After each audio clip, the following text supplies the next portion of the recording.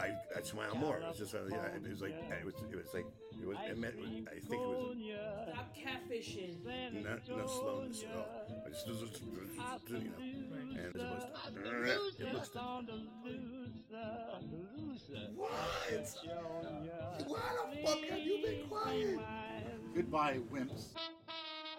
You tasted that fluoride in there. Yeah. And that chlorine. And that third eye calcification up in that water. Wow. Oh yeah. If you don't mind the double entendre there, Just grab the guy's arm. I think that's certainly kinetic. As I was doing, I'm thinking. All I was trying to do is think, pint, with a pint in my head, with a pint. Hello, folks. This is Albert Shivers, and you're listening to yet another episode of the Planet Shivers podcast, the best of the B podcasts there is, truthfully. Nothing more. What? Sometimes I just do accents. I don't know. Anyway, on this episode, we have a second conversation with Ella Steinbeck. If you recall, last summer, I went down to New York City to visit Ella. She is a comedian, an actress, and now sufferer of Lyme's disease and Ehlers-Danlos syndrome. And her and I got back together over FaceTime to talk about what it was like to suffer from those chronic illnesses in the middle of New York City during Corona. It was a great conversation. And before we get to that, just want to give you all some updates. First of all, next month, July, I will be having a jazz art show in Stroudsburg, PA. It'll be my work, exclusively jazz work. I don't have dates and times yet, but I will by next week. And there will be jazz art of mine there, most of which, you may have seen before. And there's going to be a good amount of pieces, though, that you've never seen before. They've not been posted anywhere. One of those reasons being is because this week it's not something to be proud of, but I'm a little proud of it and very happy with myself. I extricated myself from Facebook, and I've never felt better. And to boil it all down, I've never been so happy to not know what people are thinking. I have no idea what people are thinking, and I'm happy about it. And I'll just leave it at that. It's just nice to not always be like reaching for the phone or going on the computer. And, it's not a tether. You don't realize it's a tether until you're not tethered anymore. So there's that. But I still got lots of art and stuff on Instagram. The Instagram's going to keep going strong. You could, if you're not already following me, check it out. And if you like it, give it a follow. I'm on Instagram at Albert Shivers. So with all that said, I have a quick little shout out to do. The warm weather has come. Here in Pennsylvania, at least, things are for the most part they're opening up. People are going out. They're doing things. And it really would be a great time to some family photos, some post-pandemic family photos. So in this area, if you're in my area or anywhere in the eastern Pennsylvania section, you're going to want to call Renee D. Photography. Okay? I know Renee personally, and I'm going to tell you her photography, her studio, voted #1 in the Poconos. And let me tell you, there's a lot of photographers here taking shitty ass pictures, but Renee is not one of them. So you can, I'll get an address for you. But her studio is located right in the center circle of Stroudsburg, and she does all kinds of photos. She does weddings, newborns, maternities, headshots, family, documentary, couples, commercial photos, children photos, boudoir photos, and birth stories and birth photos. She takes pictures of births. Go find a photographer to do that. And I can say I knew her before she was a photographer, and she was doing other things. She got a camera and just natural. Boom. And speaking of natural, one of the best things about her pictures is she uses very few, if any, Photoshop tricks. It's all natural. She captures you naturally. Like nature, she captures you. And makes you look great no matter what. With this natural form of photo taking. No matter what you look like. If you have a big snaggletooth, her camera and her ability makes it look beautiful. Go check out her website. It is ReneeDPhotography.com, and you can see lots of examples. So I'll spell it out. That's Renee, RENEE, D, which is spelled DEE, then photography. You can figure that word out. Now, it is not only her website that you could find her at. You could find her on Instagram at Renee D Photography. You can contact her via email at reneedphotography@gmail.com. And if you'd like to visit her studio, and outside there's a little card, you can take a business card. It is 43 North 7th Street in Stroudsburg, PA. You're not going to be disappointed. There's even a contact her section on the website. And you could also find her on Facebook. You won't find me on Facebook, but you'll find her on Facebook. And like I said, Instagram, Renee D Photography. And I think the best thing about it is we all get nervous, for the most part, in front of the camera, taking pictures, maybe doing a family photo session. For a lot of folks, the camera can be disconcerting. But I feel like Renee's personality really is warm and is open and inviting, and you forget the camera's even there. I've had some photos taken with Renee, and it's fun. She's amazing. She also does, I don't think I mentioned it, sunrise and sunset photo sessions. So if you want to stand in a tulip field while the sun's rising, or in a sunflower patch when the sun's setting, give her a call, because, she knows all the spots. Get a picture taken. Mark time, why not? So with that, we're going to get to the episode. Ella and I had a fun conversation. It was great to see her. Great to see that she's hanging in there.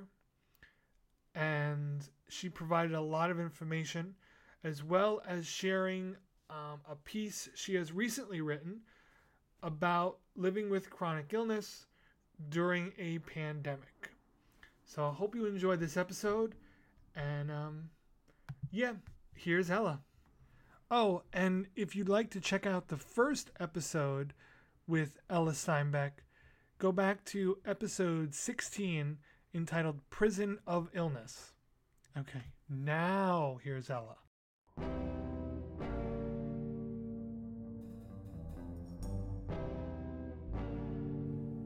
So here we are, another episode of the Planet Shivers podcast. And if you guys remember, last summer we had on Ella Steinbeck, who is a comedian, actress, and also sufferer of a few chronic illnesses, including Lyme and Ehlers-Danlos syndrome, which I got the hang of the name of now. And I had been thinking about the impact of living with chronic illness, that there are so many people out there who aren't really vocal about it, like just silent sufferers, let's call them. And now their lives, which were already stressful, are now immensely more stressful with a pandemic happening, and where the average person who's healthy and all that good stuff can start to maybe get back to normal now, depending on where you are. That's murky, but we're moving in the direction of normality for the average person. But for folks with chronic illness, that probably isn't as smooth of a transition for regular folks. Not to mention the past 4-5 months where we had to be locked down and quarantined and wiping off food from the grocery store and all this stuff. So I wanted to have you back on, Ella, to sort of talk about that. I mean, I have a very low level of Lyme, so I don't really put myself in the same category as people who are suffering every single day, wake up from the time they wake up to the time they go to bed. So what has it been like, since coronavirus really took hold, especially in New York City? Right.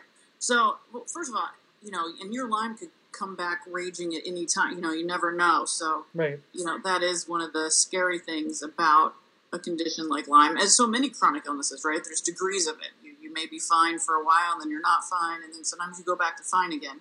I think one of the biggest things is you just have this constant anxiety and fear that you could do something that could make it worse. So, of course, having something like the coronavirus out there, you feel even more scared. Maybe, they say, if you're overweight, diabetes, like these certain conditions that make you more, over the age of 65. But if you're someone in the chronic illness community, there are exceptions to all of those rules, and you don't want to end up being one of those and end up in a worse situation than you already are. So everything is all about playing, offense, and everything you do is about prevention. So when this came out, a lot of us are a little compulsive about how we go about life anyway, between masks, wiping things off anyway. A lot of us were doing that daily just because we do have such a fear of getting something else.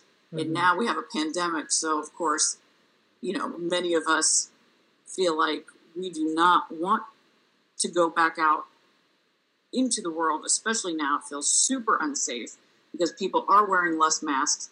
Now more people are outside. So now that everything's opening back up, we're still inside on our couches because everything is even scarier than it was. Right. So it's freaky.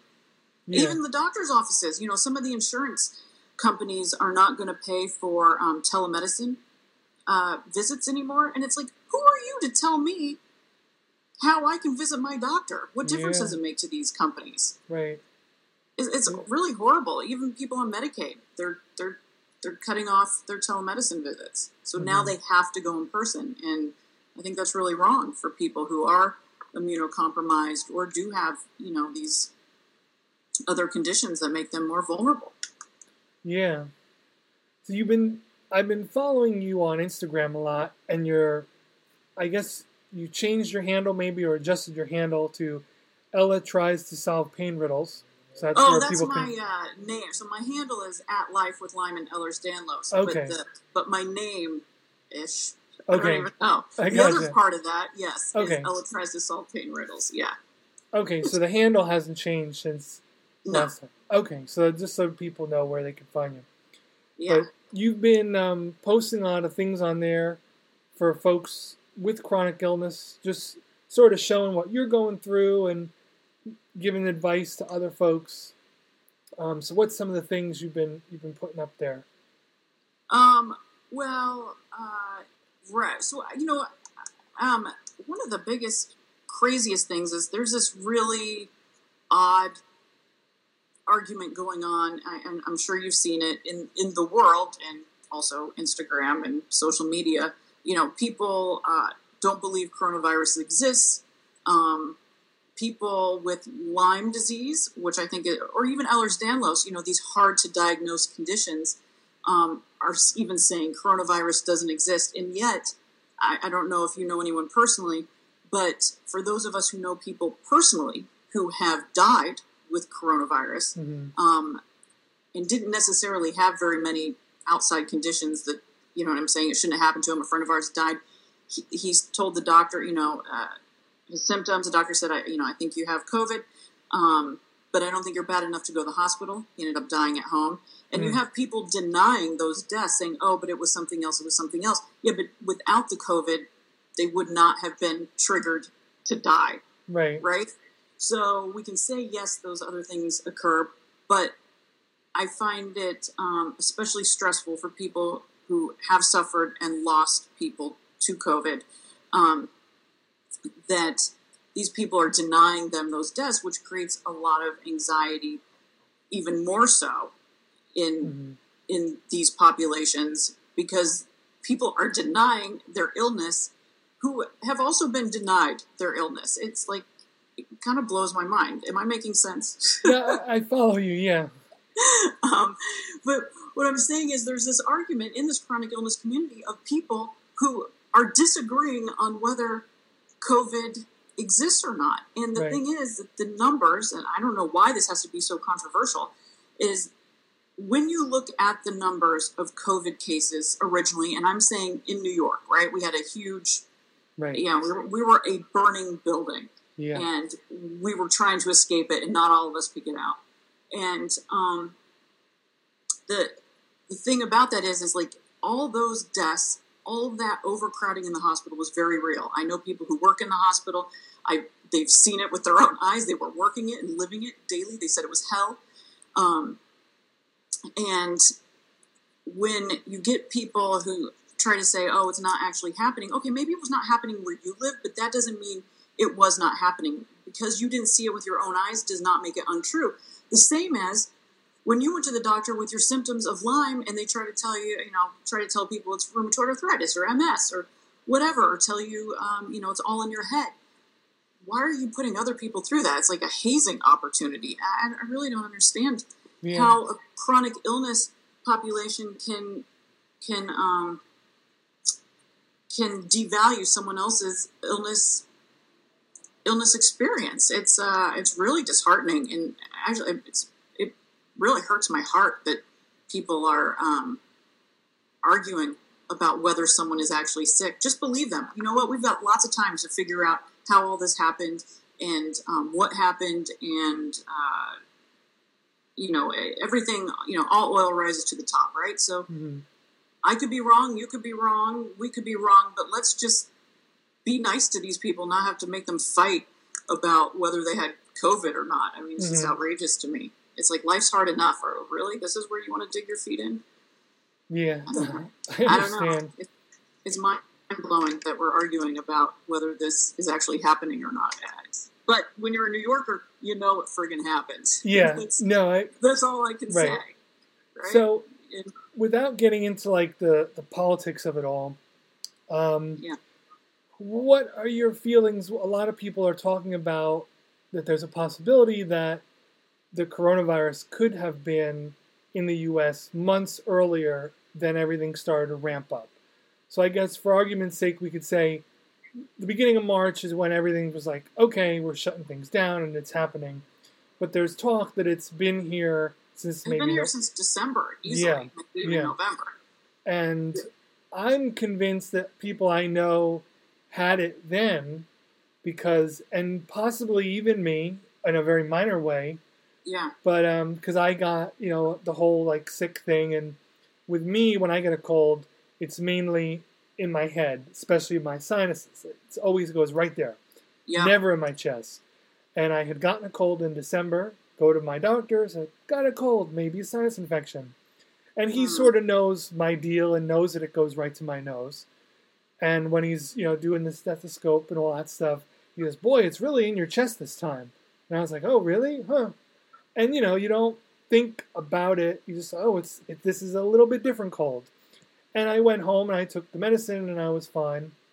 In December, my father had pneumonia, which he never really gets. So even amongst the people I know, there's been chatter about, like, has it been here earlier? Have people already had it and just didn't know? There's so much, like, gray area, and everyone seems to get it different. Yeah, right. There are a lot of people that get it differently. And, it's, there's a lot of people that all they did was, like, lose their sense of smell. Right. And it's just, it's so hard because all the different for people. I was having a thought about that, and now I'm forgetting my thought. Oh, November, yes. Okay, yeah. So, like, I had been following this since, like, December. I was in China in October. Oh, really? Okay. Talk about, like, freaking reality check. It's like, I feel so lucky, that I got out when I did. But even in December, I was flying and I was wearing my mask because COVID was here. And it was only in a couple pockets, but I thought it's not in a couple pockets, right? Nothing happens in a couple of pockets. It's here. And I felt really uncomfortable flying, but no one was making a big deal of it. And then you feel like you're being, making a big deal out of it if no one else is. So you feel like this certain self-consciousness about, but at the same time, I'm not going to jeopardize my health because other people think I'm crazy. Right. Like, I don't really care. You can look at me like I'm nuts. That's fine. I'm gonna, wash my hands, wear my mask, and take care of myself. And what you do is your business. But people shouldn't have an opinion about how someone's taking care of their health anyway. It's a personal thing, a personal decision. No one should be giving anyone a hard time about it. But it was me and another woman. We were both wearing masks in that part of the plane, and there were some other people, scattered around. And then I had to fly again in January, and I felt even more concerned about it. And I remember even, because I take a wheelchair through the airport because I can't walk or stand for very long. Right. And the girl was pushing the wheelchair out to, through baggage claim. And we were talking, and I said, are you scared about coronavirus? And she said, yeah, I am. She said, but they told us we could wear our mask, but I'm afraid to wear my mask because I don't want people to think I'm crazy. I said, well, and I said basically the same thing. I said, you can't be worried if other people think you're crazy. You can't get sick. She goes, no, I know I can't because I have 2 kids. Yeah. And I was like, see, why have we made it so hard for people to want to take care of themselves because they're so afraid of public opinion? It's really sad. We can't live that way. Clearly, we can die that way, though. So. Right. Yeah, no kidding. Yeah, here, like once everything really started to hit in New York, here, especially being on the main line from Route 80, the first thing was all the buses started to shut down. Marts, Greyhound, all those trips between New York and here. And there are a lot of people choosing sides on this next point, but I really tried not to. I tried to be empathetic to both and see both sides, but what ended up happening was there was this mad rush up from New York and some part of New Jersey because food and supplies were gone down by you, so there was a mad dash up here, and in the more rural areas around up in Pennsylvania, they were calling them front platers. That was the fun little term. I never heard that before, front platers. Yeah, I don't know if it's new because of Corona or they've always kept this a secret, but now they're more vocal. But yeah, New Yorkers are front platers. Okay. And there would be locals, again, not so much around here because it's pretty integrated, but in the more rural areas who would start arguments in parking lots of the Pathmark or whatever because there was this weird mad dash, and meanwhile everyone here is trying to stock up too.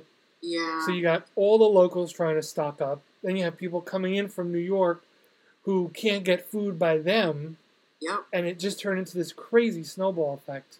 It was crazy anyway because it was we aren't having a food shortage and you can order groceries for delivery. Slow down, everyone. Just go home. There's no reason to crowd these grocery stores and taking everything. It was so bizarre. Yeah.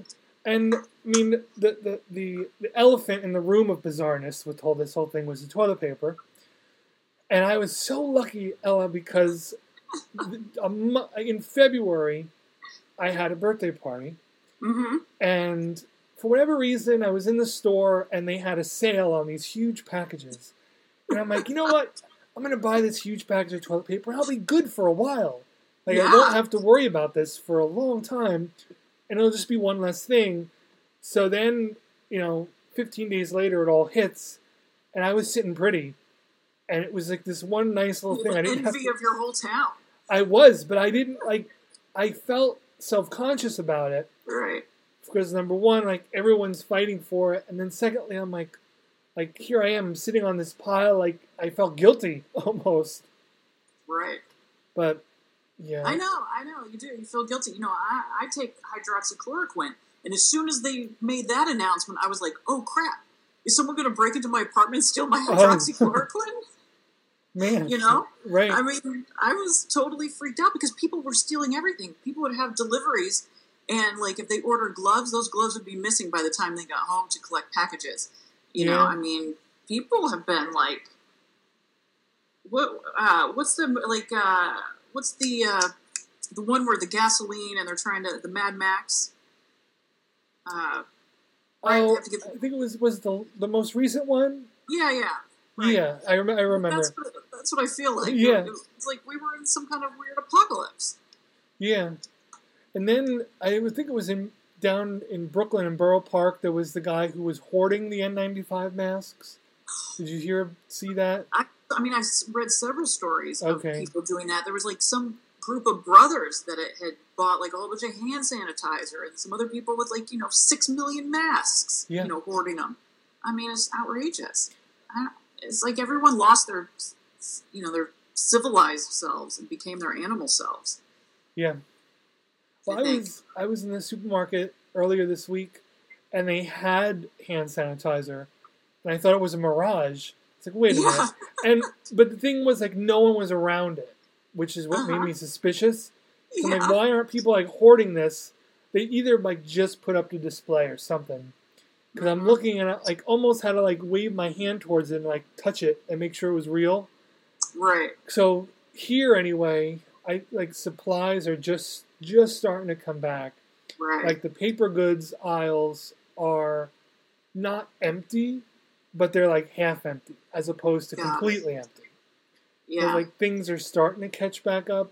The food has been pretty much back to normal. But yeah, how are supplies down there? It's weird. Well, I did want to say though. Okay. Real quick, in early March, I went to the doctor, and I had just gotten back from my LA trip, and because I was there for about 4 or 6 weeks or something. Okay. And the doctor here said that his other friends and people in the doctor community had been seeing COVID cases for the last 6 weeks before that in New York and around. So those doctors just didn't know what to call it at that time because we weren't getting testing. Right. They weren't giving us testing supplies. They couldn't test anyone for COVID. They were just trying to treat these people, but they didn't have a name they could actually give it at that time. Mm-hmm. So they were definitely seeing that early. Okay. But yeah, so as far as food supply, it's been really weird because, I've left the house until this past week. I had only been out of the house 4 times since March 16th. Okay. So when they told me to shelter in place, I sheltered in place. And so I was totally dependent on whatever I could get delivered. And so sometimes I would have to use, I use Fresh Direct, which is a company here locally that delivers groceries. There's no store. They just have like a supply house and they fill orders from there. Right. And then I would use Instacart. Sometimes I would have to have, Fresh Direct and 2 different Instacarts, of 2 other grocery stores around the city just to get my needs, provided. Then, now I'm basically just relying on Fresh Direct, but they are still out of a lot of things. Oddly, some milks have never been replaced. Some of the nut milks, and even there's a certain brand of skim milk they still haven't gotten back. Certain salad brands they had throughout the worst, the shelter in place. Now all of a sudden I can't get certain salads, and I go to look at other grocery stores, and those salads don't exist at all in any of the local grocery stores. So, I think because a lot of the farm workers got affected, and a lot of these, even the meat processing and I guess vegetable processing and farm processing is what I'm trying to think of. They haven't come back online. Right. They were running probably with what they had, and then now there's no refresh. So I don't know what's going to happen to some of this stuff, but I can't get it. It is impossible. So yeah, it's weird. But paper supplies seem to be okay. Hand sanitizer is still an issue. Disinfectant wipes still can't get. I can't get baking soda. No idea what that's about. I cannot get isopropyl alcohol. I'm still using Everclear, which I've been buying gallons of those since the beginning of this because no one has isopropyl alcohol. Yeah. So that's what I spray all my groceries down with, and wipe down the handles because I live in an apartment. You have to go to the trash room to take the trash out, so I'm always spraying everything, and right. Don't want to contaminate myself. But when I've gone out these few times, I wear coveralls. I have the visor. Okay. I have I'll wear 2 masks. I look insane. I look like an alien, but I actually think I prefer looking like an alien. Yeah, I mean, really, at this point, like, who cares? You know what I mean? Yeah. But, based on the anxiety, people will look at me, but then also some people will ask me, oh, where'd you get that? Where'd you get that? Oh, that looks cool. So I'm from the future. Yeah, you might as well take it as an opportunity to be futuristic. Yeah. Right. It's, new fashion options. But yeah, and but I don't know, I'm sure we can't get masks locally yet. I have to do all of that online. Okay. And even then it's slim pickings. I don't know. Are you able to get masks where you are? I have a couple, like, gigantic, like, thick scarves that if I'm in the mood, like, that's what I'll put on. Depending on where I'm going, what I feel like I need to have on. Right. I've been making sure to do my shopping as best I can in those off hours. Right. Either just before they close or right when they open, which is rare for me to be up at that time. But one way, I try to avoid the crowds. I've done a decent job at it, but even so. You're still getting crowds, though. People are still... Oh, yeah. Yeah. You'll just sort of, like, find yourself in the middle one and just have to deal until you can get out of it. Do you have a Trader Joe's near you? No. We have... Those have been crazy. We still have lines around the block. Really? Trader Joe's, yeah. Yeah, the closest... I mean, now they make you do the 6-foot distancing, but at the beginning of this, I mean, I am talking wrapped around like you would not believe for Trader Joe's. It was insane. It was an hour wait to get inside. It was crazy. But even now, they do the 6-foot distancing, so everyone's kind of spaced out. But no, some people follow that rule, some people don't. I don't know. But yeah, you'll still see them wrapped around, waiting for whatever deals are at Trader Joe's. It's been crazy. The closest thing I have here to a Trader Joe's is like it's an independent business called Earthlight Natural Foods. So plug. But what they're doing is they're not a very big store, so they're only allowing a certain number in at a time. Yeah. So sometimes there's a line, but it's such a small store, and it is on the pricier side because it's an independent, health food store. Right. Blah blah blah blah blah. Luckily, like, I'm alone here, so I can manage it. Like, I could feed myself on that, but a big family or anything, it would be tough. Right. Yeah, for sure. No, I mean, look, and prices are going up for meat and all that. And eggs have been crazy up here. Yeah, and the quality is going down because what we're getting, they said you may not notice a shortage of meat, but what you'll notice is the quality because they're giving you back supply. So it's kind of the meat that's not as good. So if you notice, maybe you get freezer burnt meat delivered, or what I mean. It's most likely because it was older and not the freshest, newest stuff. And it's more expensive for not the good stuff. Right. So you may notice, a lessened quality going forward. But it's hard.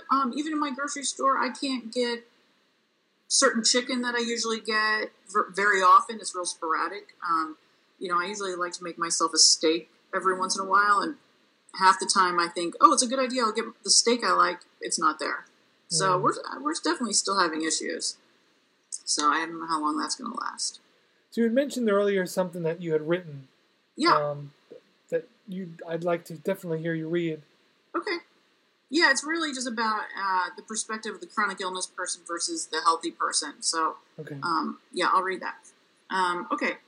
There's a lot of really thought-provoking conversations going on right now. One that's very close to me is the conversation about having a chronic illness that leaves you mostly or completely homebound as it compares with the isolation and quarantine imposed by COVID-19. It's also interesting to see people have to live the way people with chronic illnesses live, avoiding germs and wearing masks. Healthy people have never thought about this. They've never had to. It's nice to know others understand what it's like. Will that understanding last after the smoke clears? The thing that people with chronic illness would like you to know is that we live like this every day.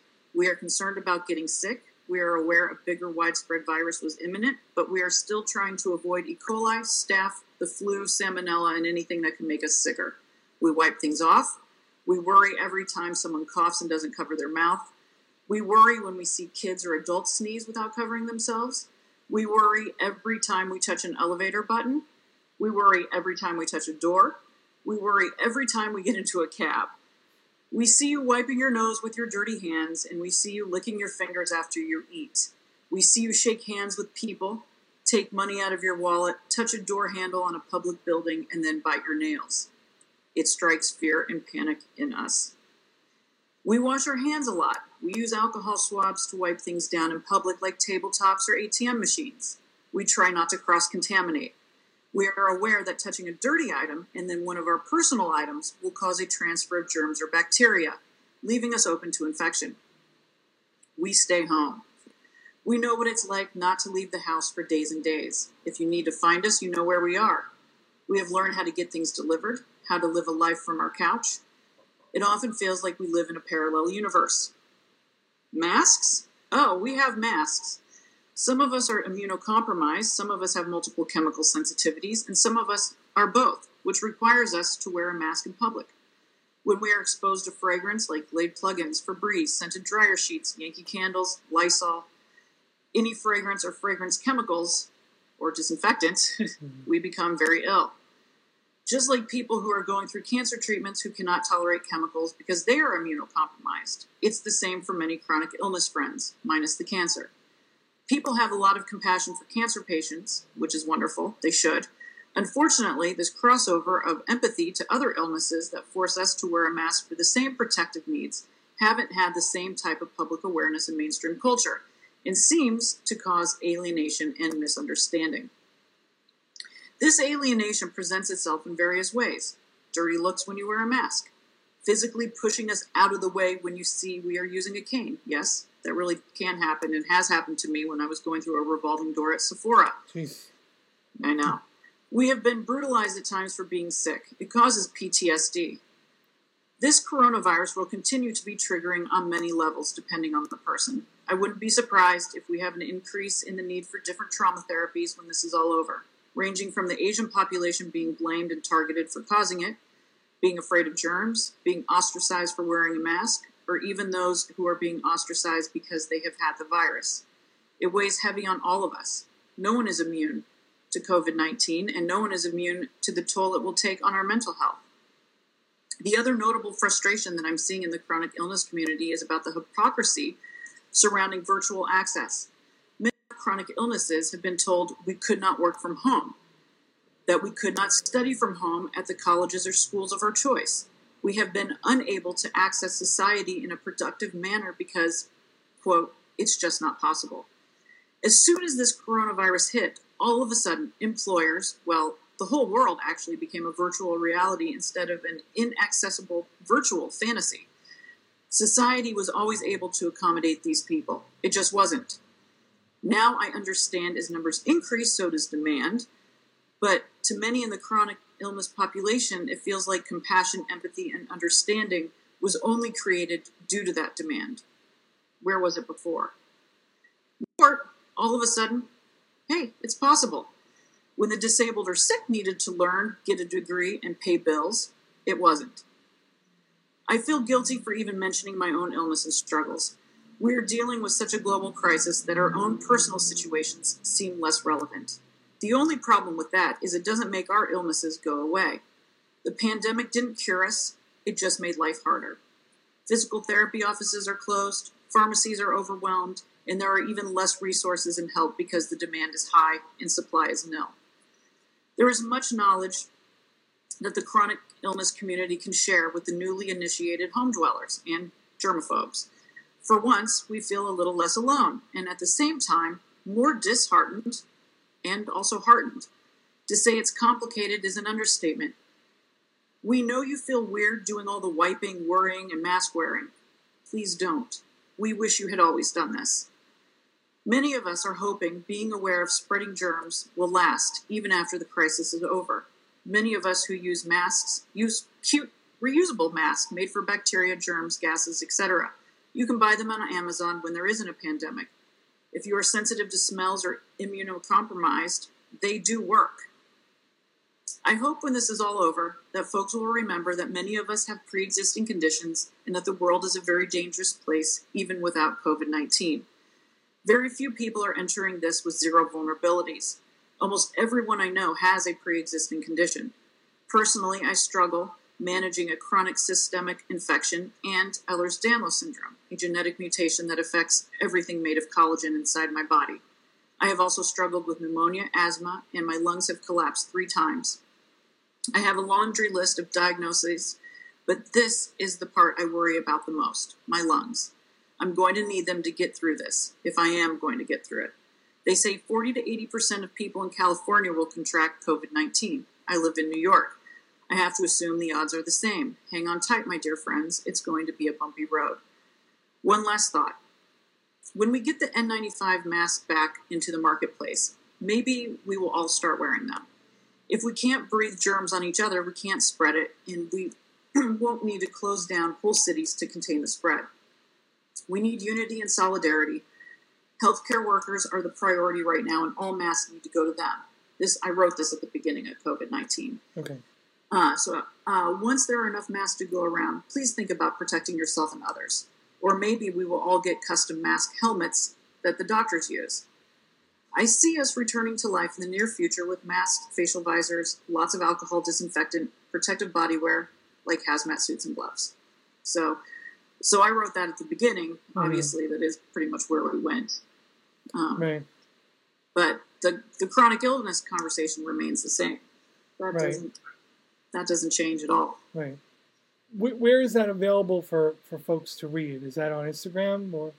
I have it posted on Instagram. I had written it for publication, but for some reason the paper that I write for, he kept saying he was going to post it, which is why I wrote it in the beginning, but then he never did. But he did post on Rockland County Times some of my TV recommendations while we're in quarantine. Okay. Just as helpful. But if anyone listening would like a copy of this, I of course can send it to anyone. I can even send it to you if you want to post it. With okay. The, Man, I just went blank. Yeah, let's both take a drink. It's not cocktail time yet, but it seems like with COVID, people start cocktail time much earlier. Yeah, this is just water, though. It just happens to be in a red Solo cup. Okay. But yeah, it's just water. No, I didn't figure you were drinking cocktails yet. I could have been boozing up, though. It's not like we have bosses we have to answer to. I mean, who's going to say? No. And that's kind of one way I've been lucky, is that my work from home it's slowed up, but it hasn't completely stopped. Because I know a lot of people who were just, their jobs pretty much told them, yeah, we're going to close and we might not take you back when we do reopen. Because of all the money they've lost. Crazy. Well, look at all the restaurants. All these, I wasn't even ordering food delivery. I was so freaked out until just recently. I got some takeout. But yeah, I mean, this is hit hard. Although New York opened up the other day, and all these restaurants, everyone's sitting outside, even though it's 90 degrees out. They filled in. Apparently, I was watching the news. Everyone was excited. Yeah, they did the same thing here, like outside tables and all that stuff. Which some places, they just set up tables in their parking lots, which is cool, I guess. I don't know. I'd rather just wait, I kind of, I guess Sonic has drive up where they serve you your food at your car, but it seems like now would be a good time for drive up where you sit and eat in the car. Yeah. And also drive-in movie theaters. I saw some of that was happening, even for concerts. And I thought that would be cool. I would go to a concert in my car. Yeah. Watch them on stage. I can dance in the car sitting. I'm a much better dancer sitting than I am standing, so. There you go. Yeah, they created a drive-in theater here. Just recently? Yeah, just recently. Because of this? Because of this, yeah. That's cool. We had a diner here that was like showing movies on a brick wall and bringing out food to the cars. I mean, people are inventive, but I like the idea of drive-in. I think that's awesome. I love drive-ins. Yeah, well, there was one up here that was unused, but the screen was still intact. So they did whatever repairs they needed to do, and through other sort of like a bunch of businesses working together, they were able to open it up and have like drive-ins where the cars were 6 feet apart and all that stuff. Yeah, that's awesome. Are they still doing it? I believe so. I was following it in the beginning. They started this in May.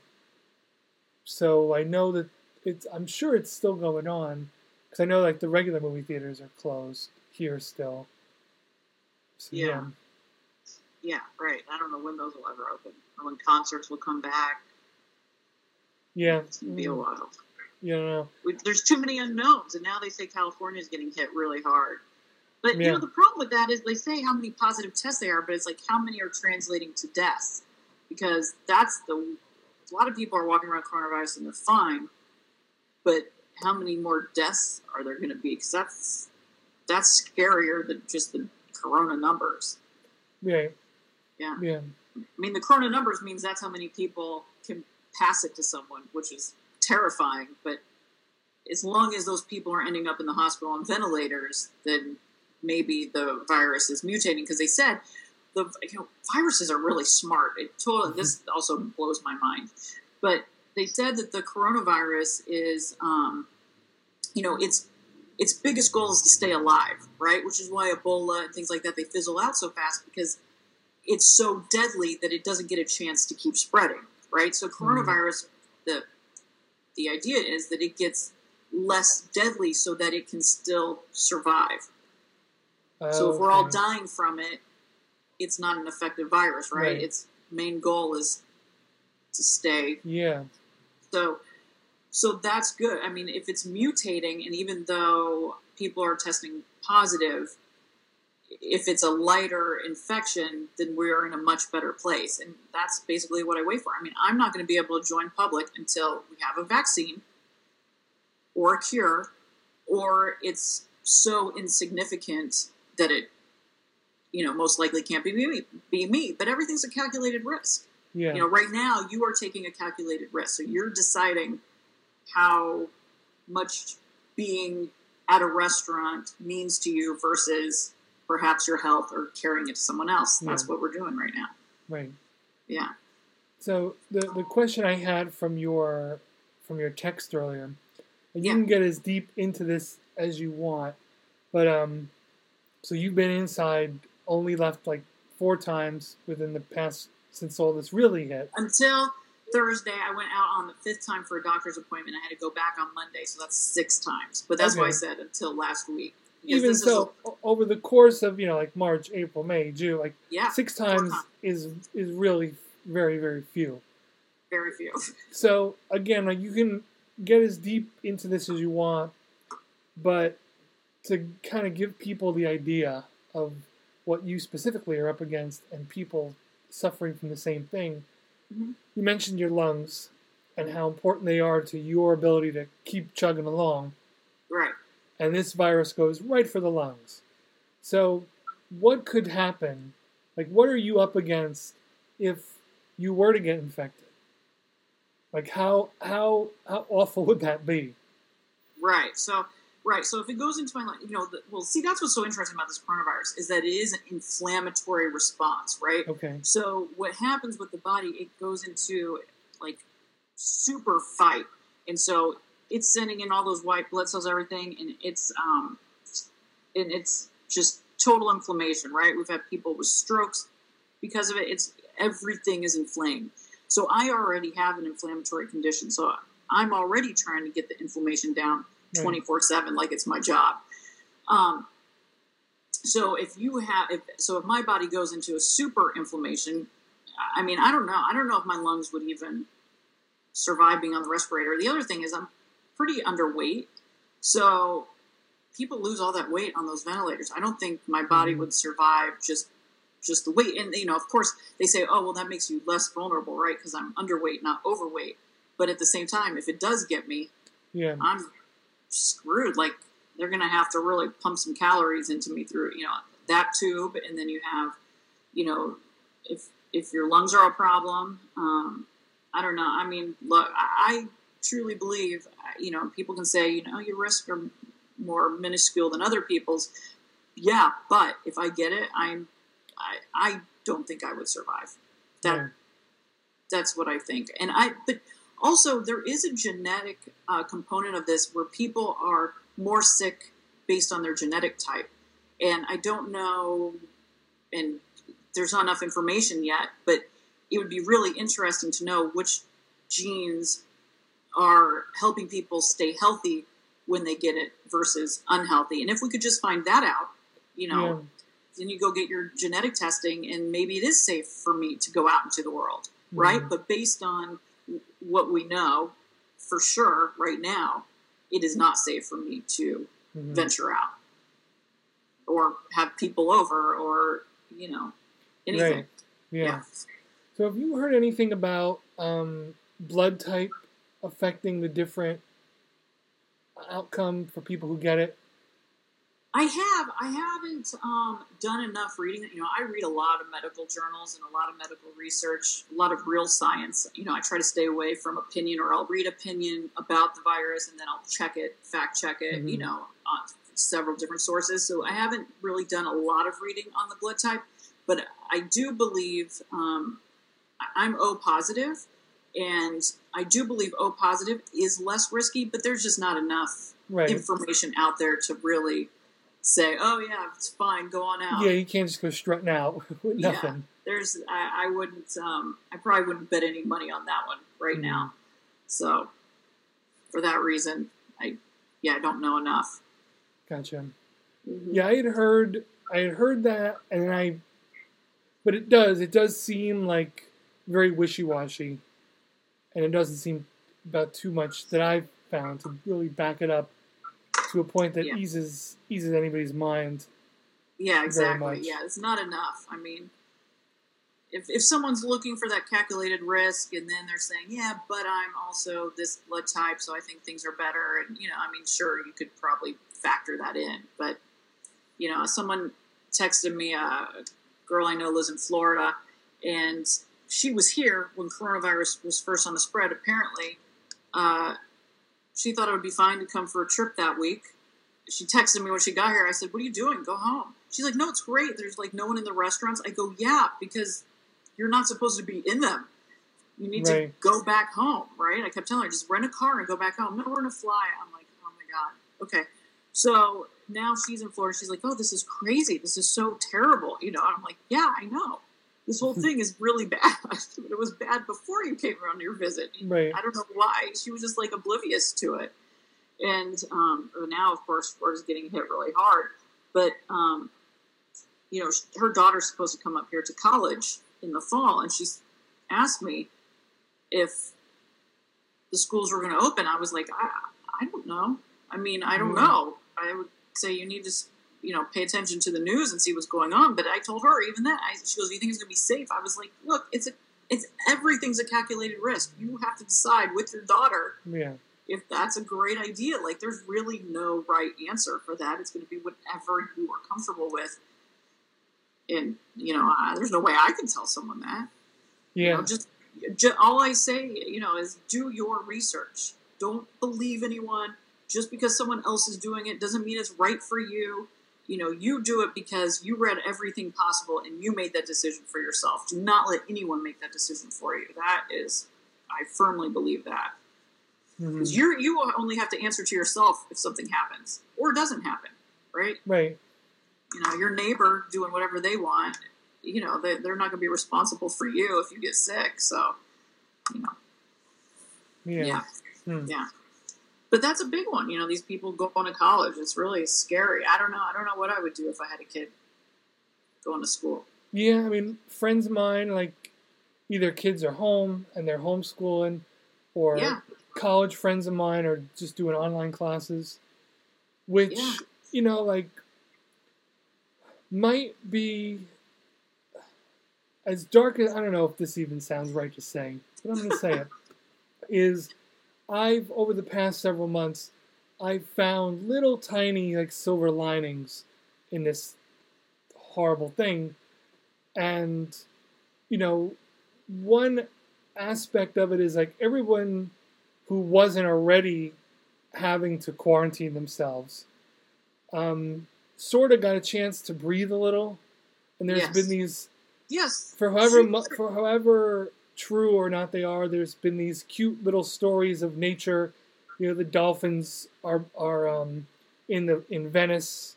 The water is clear for the first time in decades there. I know from my experience, just sitting like out my window here, that the cats have taken over the neighborhood. And it's crazy to say, but like it's true. Yeah. That all the feral cats, there's less people on the street, especially March and April. No people were out, and they were just seeing and hearing cats constantly that I'd never seen before, and it had to be because there just wasn't as many things to spook them. Yeah. So like nature is getting this weird opportunity to kind of bounce back a little bit, with us just all having to go away for a while. Yeah.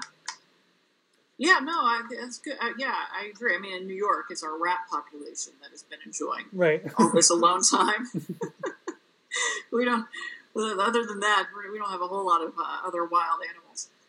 But yeah, no, you're right. Environmentally, this has been a real gift. It also shows that we were able to have some self-control and restraint, and that we don't have to be, on steroids 24/7 with what we're producing, making, traveling, flying, all of it. Yeah, I think like overall I was surprised at how compliant folks were. I think that the people who were against it were a very loud minority. Yeah. Like that's sort of how I look at it. They got the attention because they were loud, not because how many there were. I could be wrong, but I do feel like it was a little bit more of bark with those folks. Yeah. Because again, as far as like from my neighborhood, everyone just complied. Did what they complied and just did it. Yeah.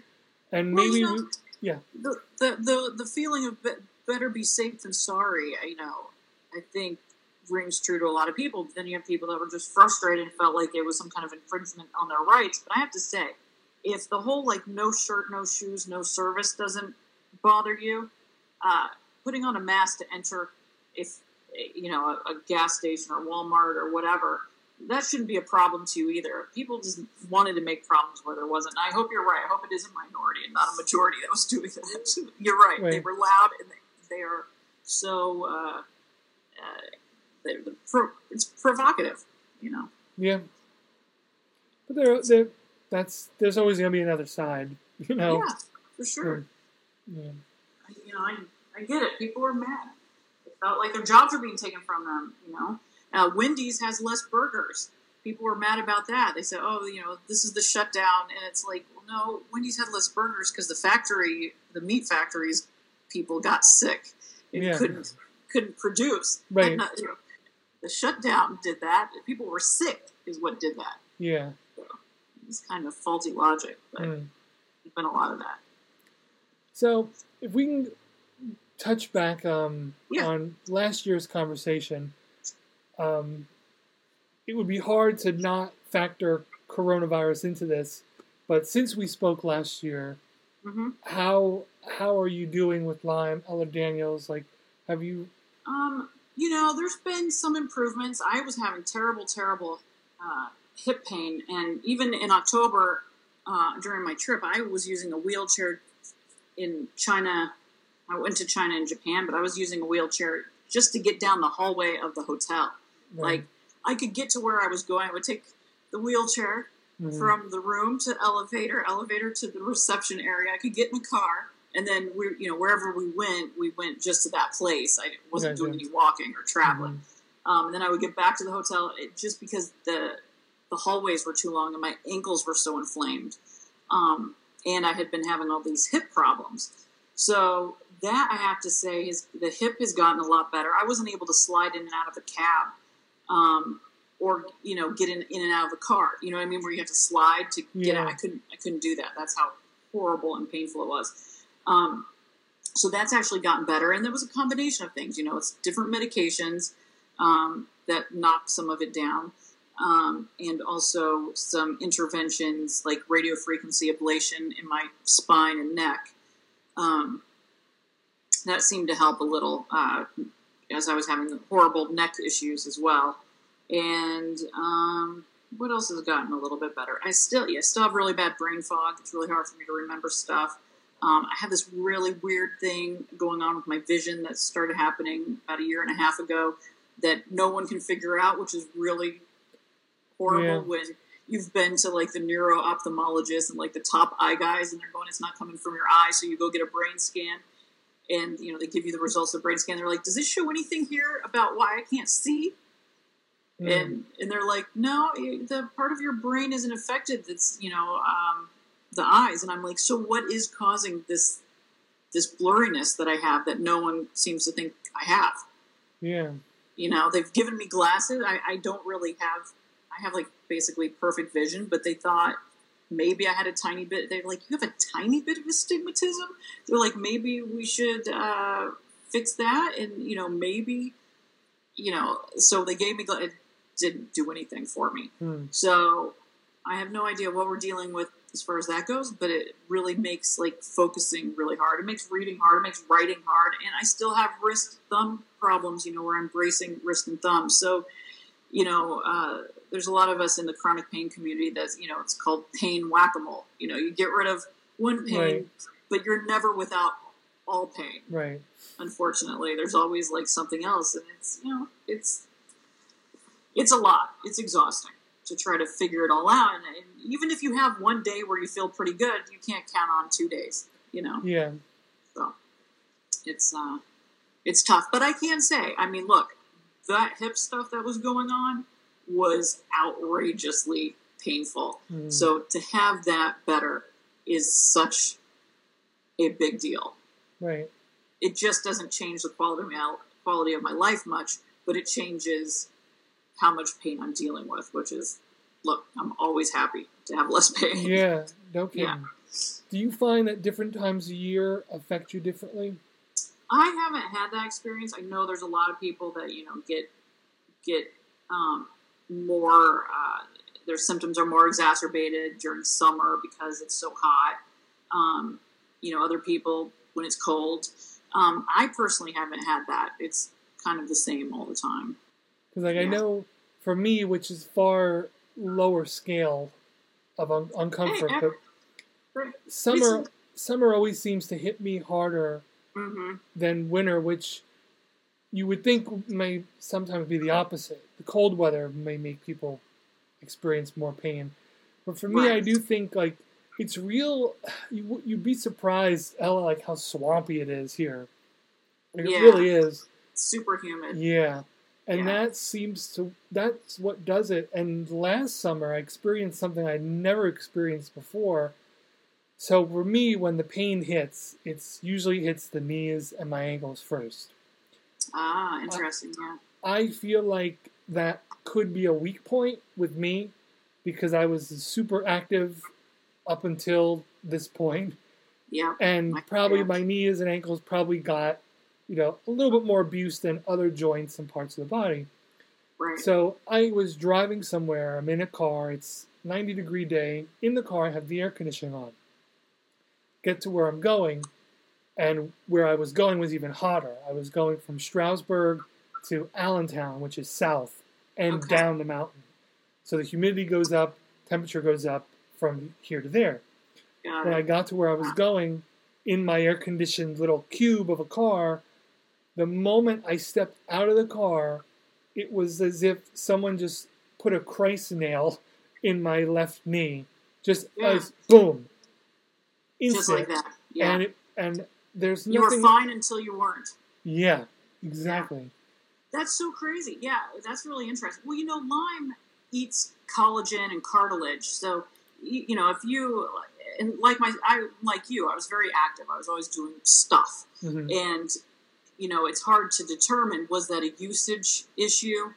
Is it is part of my genetic mutation is also that, it's a collagen problem and cartilage problem. So it's like, is that it? Or was the Lyme eating it? Because I don't have much cartilage in my knees, which I don't know if you've had an MRI on your knees or x-ray, but no. You may have decreased collagen as well. I mean, they can do some injections. You might be helped by that in the future, but it could just be your Lyme, and then you take your antibiotic and it calms it back down again for a while.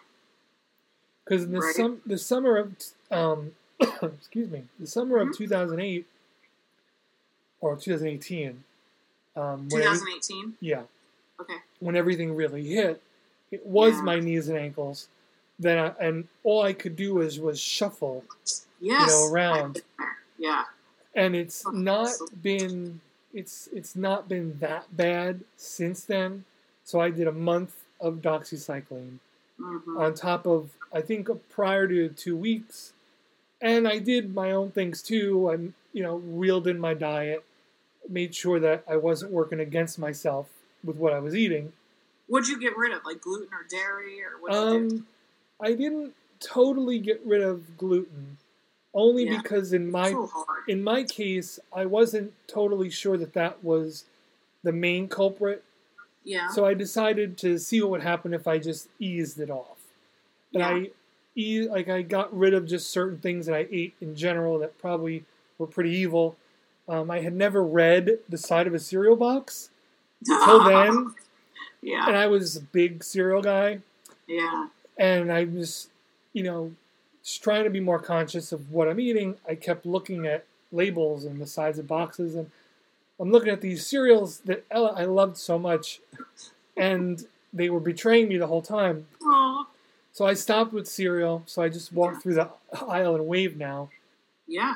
No, that's so wild. Could be barometric pressure, too, maybe? I don't know. Yeah. But that's interesting. That it was that immediate. But yeah, I mean, definitely. So I take it a move to Florida is probably out of the question for you. Yeah, as if I needed another reason. It's been... Well, it's funny. I was in Florida last summer in August. You think about, God, what times are we living in? Because there was a bacteria in the Gulf of Mexico at that time, so I didn't go even on the beach. I just sat at the pool that faced the beach because the sand was also, in fact, if you had a cut or anything, the bacteria was getting people's cuts even from the sand. So I was like, oh, crap, I couldn't go to the beach last summer. And then we had this pandemic. I almost forgot about the bacteria at the ocean. It's like, it is really crazy times we are in. Yeah. I mean, there were foreigners going in the water, but when you ask locals, will you swim in the water? They go, oh no, that's for people from like Iowa. We're not going. And so when they told me that, I was like, well, I ain't going then. Yeah. You shouldn't have to be subjected to... Forget it. Yeah. Yeah, that's crazy. I didn't even know about that. Yes. Yeah, the Gulf was totally infected last summer. I don't know what it's like now. I never really followed up on it. I was only concerned because I was going there. But I wonder if they're still having the same issues. I don't know. I don't know. If so, I'm sure that Corona kind of overshadowed it. Everyone forgot about everything. Whether it's still there or not. It was like a flesh-eating bacteria that was in the ocean. So, it was no messing around. You did not want to catch it. Man. Yeah, it was crazy. What are either with coronavirus and what you're going through now, which just seems, based on what you're saying, it's just an up and down thing where some days are better than others. But what do you see? How are you feeling the future looking like for Corona in terms of you or like other people who are suffering with chronic illness? I don't know. I mean, a lot of us have talked about it. We've had a lot of anxiety because we know people have headed out. We've cried about it, because it is so frustrating knowing that people are headed out and we are still stuck at home till there is a vaccine or a cure, something. I mean, that's basically it. I am on pause. I am on pause till this is over. There's not going to be not going on any trips. I'm not going out to eat. This is it. I mean, I've gotten very used to being in my apartment, and I know it was a big adjustment for a lot of people. I mean, fortunately, I have a lot of experience being at home. So if this felt like an extension of that, although I have to say this is getting to be a really long extension. I thought even about like renting a house somewhere that I could drive to easily-ish, that maybe had a pool so I could at least swim in a private house because I would love to go swimming or something, just to do something different. But everything is. I just don't know. I don't know how comfortable I am with that, and I have to depend on the grocery delivery. And if I go someplace that I'm not really familiar with, I don't know the layout. I don't know if I'm able to get things. It's a lot to factor in. But yeah, of course, I would love for things to change soon. But my feeling is, things aren't going to change till 2021, and I'm going to be right where you left me. 6 months from now. That's my feeling. Gotcha. What do you feel about the possibility of a second wave? Do you think that could happen? I mean, it's based on what you're because, seeing in the research you've done. Yeah, I read a lot of stuff, and right now they say we are not in a second wave. We are definitely in the first wave, and it does seem that if this virus is going to mutate, maybe that if there is not just an extended first wave, because I've also read doctors who say they think this is just going to be an extended first wave until we figure things out, or it mutates. So this is either going to be one long big first wave, or that second wave will be much reduced. That's my feeling. So, gotcha. I just don't know. I don't know. This is really weird. In New York, I feel like maybe we're not getting a full story because, they're saying that, we still have low numbers with the coronavirus, and they're saying it's because everyone's wearing their masks and doing the social distancing.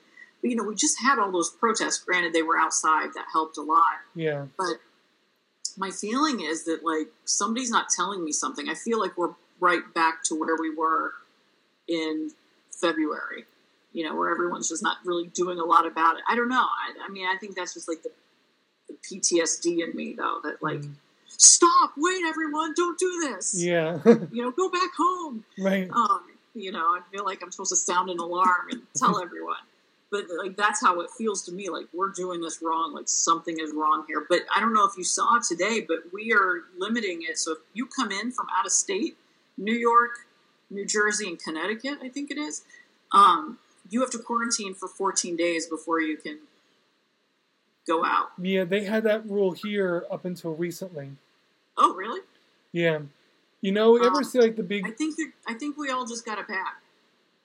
So if yeah. someone's coming from Florida, they've got to quarantine for 14 days, which is so interesting though, because I'm like, how do they find these people? I guess if you check into a hotel, you're marked, right? If you go to an Airbnb, maybe there's some kind of reporting on that.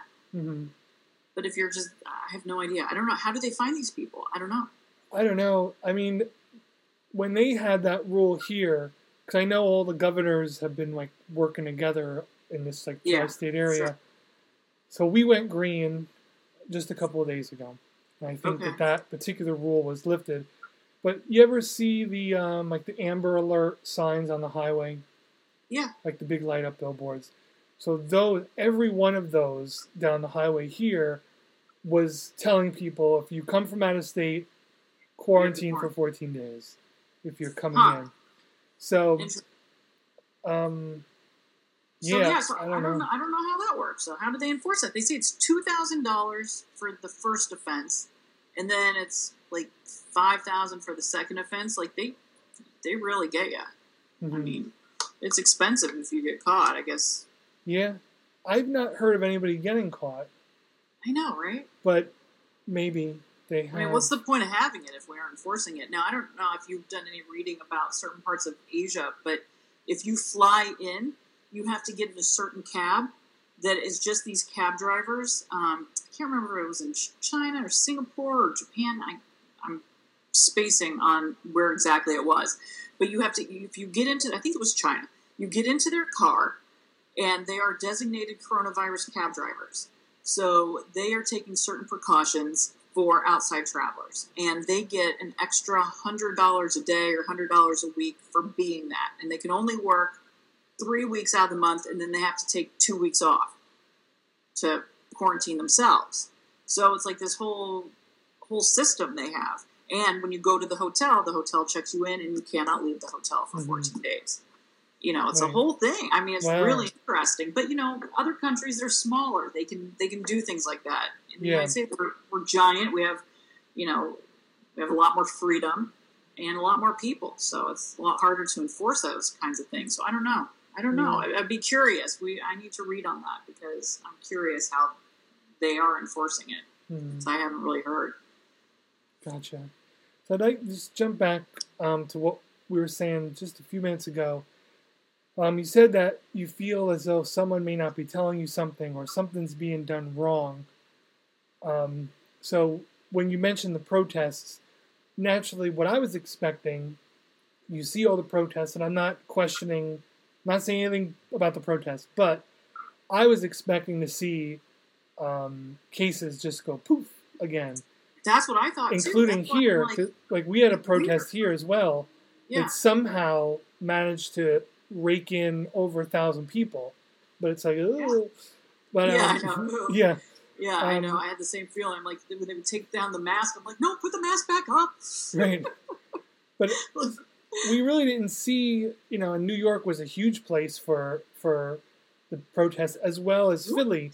Now I have friends in Philly also.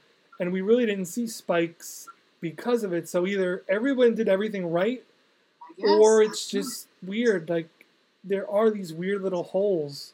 Yeah, it's really hard to put that puzzle together because you're like, it doesn't make sense. Yeah. It does not. It defies logic, honestly. I know they were outside, but everyone was so close together. And, when you're impassioned like that, you don't think about, like, oh, I got to keep myself protected, right? You're, you've got a cause, and you're doing that. You're not thinking, oh yeah, my mask fell off or anything like that. So I find it really strange that it wasn't that everyone's not sick right now, and that the hospitals aren't packed. But I mean, they say they're not, so I have to just assume that's the case. Because I know what it looked like here before, and it was, that was crazy. Yeah. About time we're going to wrap up. Okay. But I'm so glad you were able to do this. Yeah, did you have anything you wanted to add in? No, I don't think so. I mean, I'll probably think of 1,000 things after we're done, but... Okay. Well, yeah, you feel free to, send me things if you want. I could always attach stuff to things and put up links. To your pages and things. Remind me again of your Instagram for folks to be able to find you. Right. So my Instagram is Life at Lyme with Ehlers Danlos, and that's spelled EHLERSDANLOS. And if anyone disagrees with the fact that I think coronavirus exists, please don't bother me. Yeah, no, I'll make sure no one jumps on us. I've had some COVID related talk conversations before, and so far no one has been like that. No one has been like that. I don't think enough people listen. So great, that's perfect. Yeah. No, it's just so funny because people would argue with me, and then we were dividing. We were friends about Lyme or chronic illness, and then it was dividing us as a community. And it's like, guys, wouldn't this be better if we just stuck together and respected each other's positions instead of trying to tell each other we're wrong? But you also have to make sure you're listening to information and not opinion. And if someone's giving you that, you should keep an open, flexible mind. And I've tried, even though I have my feelings about things based on what I've done reading-wise, I have tried to remain open and flexible and with meeting everything with curiosity. And I guess I just encourage everyone, meet things with curiosity. Do your own research is just what I hope everyone will do. Thank you all for listening to this episode of the Planet Shivers podcast. Ella gave us a lot of good information and a lot to think about. I'll be back next week with another fun guest. And until then, you can check out my work on Instagram at Albert Shivers. And don't forget to check out Ella's Instagram page for more information on what she's doing at Life with Lyme and Eller Daniels. You can find this episode and more on Spotify, Google Play, the podcast app, iTunes, Apple Podcasts, and on YouTube. Thank you again so much for listening. Hope you all are doing well out there, and we'll talk to you next week.